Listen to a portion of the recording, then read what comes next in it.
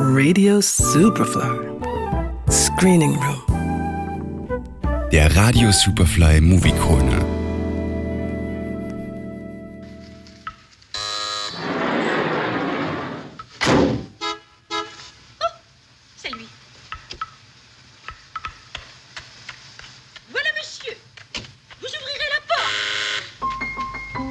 Das Gartenbaukino zeigt bis 19. Juli eine Werkschau des französischen Schauspielers, Komikers und Filmemachers Jaques Tati. Für viele Cineasten eine Ikone. Joyeux anniversaire! Eh oui! Oh, elle est formidable!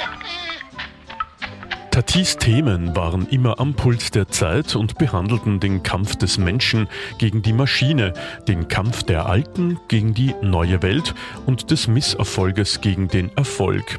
Er kreierte seine ganz eigenwillige Figur des Monsieur Hulot, dieses überlangen Menschen in Hochwasserhosen und Ringelsocken, der ganz ungewollt Chaos hinterlässt. Jaques Tati widersprach in seiner Arbeitsweise und der Konzeption seiner Filme allen damaligen Regeln der Filmkunst. Über sein vergleichsweise bescheidenes Schaffen, bis zum Alter von 69 Jahren drehte er nur 6 Filme, streiten sich noch heute Kenner. War er verrückt oder genial? Oder beides? Seine Filme thematisierten zwar immer modische Trends, waren aber technisch und stilistisch der Stummfilm-Ära verpflichtet.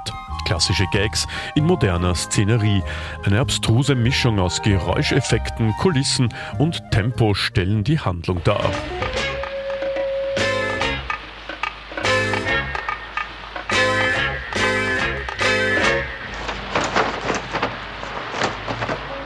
Der Ton ist eines der Hauptmerkmale in einem Tati-Film. Er wird bewusst sparsam eingesetzt. Dialoge sind in vielen Filmen nebensächlich und nur als Geplätscher wahrnehmbar. Einzelne Worte sind nicht zu unterscheiden. Stattdessen setzt Jaques Tati die uns umgebenden Geräusche ein.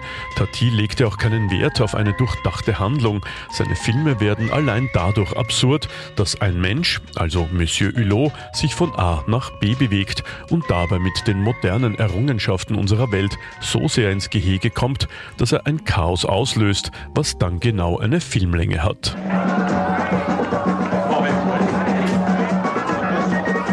Hulot nimmt den Kampf gegen die moderne Welt mit seinem hemmungslosen Individualismus auf, der sich nicht nur in komischer Kleidung, sondern auch in komischen Gesten ausdrückt. Er ist immer schneller oder langsamer als seine Mitmenschen.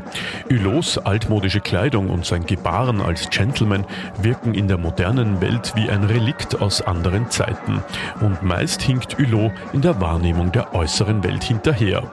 Die Werkschau Jaques Tati bis 19. Juli im Gartenbaukino. Radio Superfly im Kino. Screening Room. Nachzuhören als Podcast auf superfly.fm und natürlich auf allen gängigen Podcast-Plattformen.